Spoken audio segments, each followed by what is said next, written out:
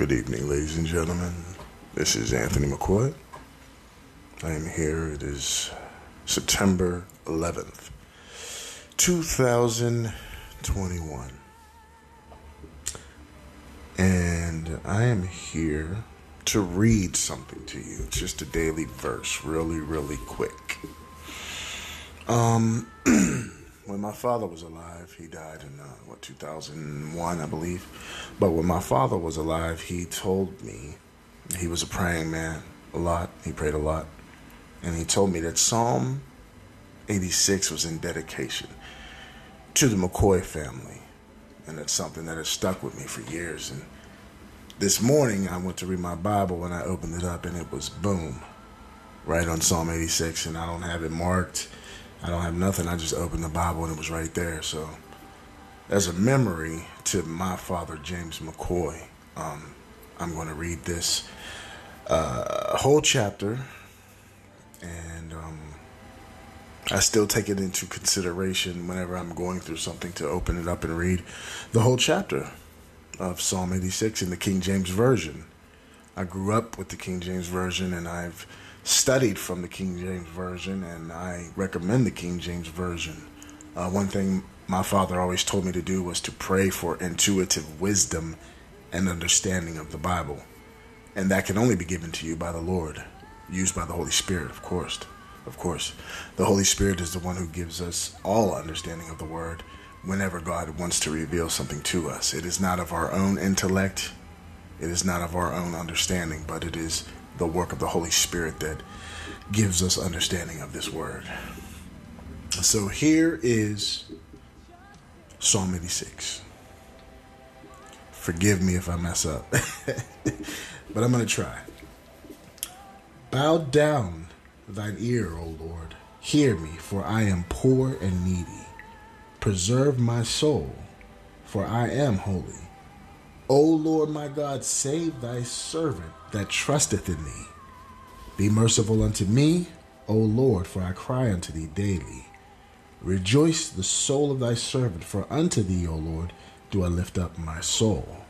For thou, Lord, art good and ready to forgive, and plenteous in mercy unto all them that call upon thee. Give ear, O Lord, unto my prayer, and attend to the voice of my supplications. In the day of my trouble, I will call upon thee, for thou wilt answer me. Among the gods there is none like unto thee, O Lord, neither are any works like unto thy works.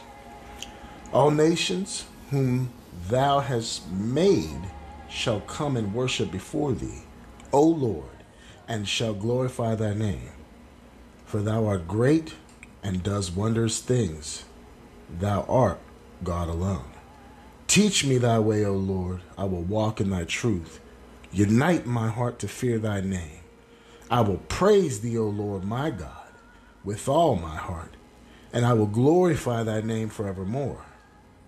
For great is thy mercy towards me, and thou hast delivered my soul from the lowest hell.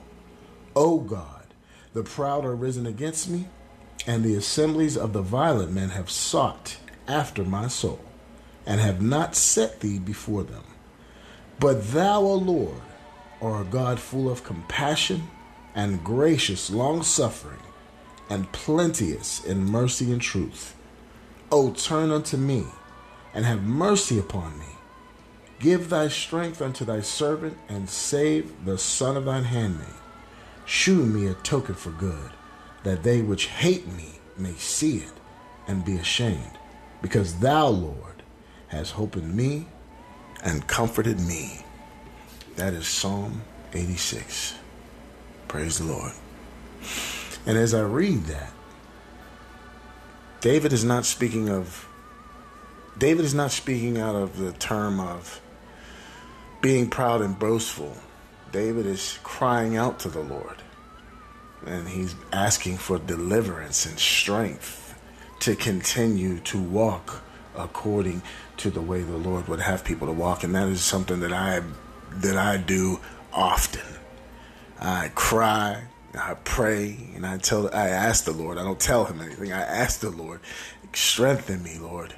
Give me strength to even fear your name. Because sometimes if you don't continue on reading this Bible, praying, fasting, you will lose the fear of the Lord. You will lose the respect that he deserves. The fear of the Lord is the beginning of knowledge. You know, you will lose that understanding, and your heart will start to become cold towards God and the Word. Your heart will start to become, how can I say this? Wicked. There's no other way to say it. Your heart will start to become wicked, and you will see yourself doing things that are in opposition to the Word. And if you truly love God, which it's very possible to still love God and do the wrong thing. A prime example would be King David. Yeah. Looking at his buddy's wife while she was, taking a bath or whatever. Bathsheba, as a matter of fact, right? Ain't that funny? She was taking a bath and her name was Bathsheba. That's funny. But anyway, even when David was wrong in his sin, God called him a man after his own heart, even still. And sometimes when we get down and we do the wrong things and the devil whispers to us or says to us, God has forgotten you. God don't love you. God can't forgive you. Look what you've done. Look how bad you messed this thing up. And the reason why it's so believable is because we suffer the consequences of the things that we do. We suffer the consequences of the things that we do. And that right there is how the enemy uses it to beat us down, to try and get us to throw our hands up and quit. He uses the consequences of the choices that we have done to basically point out, well, God didn't save you from these consequences. God's not going to save us from the consequences. If I go out right now and meet a random woman and get her pregnant, the consequences of that are the results of the choice that I made, which means I'm going to ultimately have to deal with that. So that's why the Bible says, guard your heart with all diligence, for out of it flow the issues of life. That means you're going to deal with what you allow to come into your heart and what you allow to come into your life. It says guard your heart. It means make smart decisions. It means be wise and understand things that you're doing. Make better judgments. Consult the Lord before you make that choice. That's what wise people do. Even if you look at it from the old time days, there are some people that tried to sneak and do things behind the king's back. But there was always a loyal servant to let the king know, hey, this is what they were doing behind your back. And in our case, the loyal servant is the Spirit of truth, the Holy Ghost. And it says that he will lead and guide us into all truth. So when we do error, the Holy Spirit is a witness to the wrong that we are doing. And the Holy Spirit sends correction. It is the Spirit of God and also the Spirit of truth. So the Holy Spirit is the Spirit of God, but is also faithful to God and will never speak anything against the Word of God. So that Holy Ghost, thank the Lord for his Holy Spirit, is the one who's supposed to keep us in line. So when we try to sneak behind the king's back and do something wrong, the Holy Spirit is there bearing witness with us and bringing the truth to us in our wrongdoings. It's the same way as back in the old days when someone tried to rebel against the king. There was always someone there that held up the standard, that either went and told the king of the corrupt person or went and tried to change the corrupt person's mind to do right by the king. It is the same thing. And I love how God uses that analogy. I love how God uses our human interactions as ways of teaching us the right and wrong things. So in conclusion to this, I will say this, that Psalm 86 is a beautiful psalm. And I definitely try my hardest to remember this. I love it, and I appreciate the things that God has shown my Father to give to us. Even though he was in our life for limited time, I still thank God for him, despite the things that have taken place in my life early, the hell and torment and all kind of stuff that I've gone through in my life. But I thank God for keeping me in it. Keeping me through it, I should say.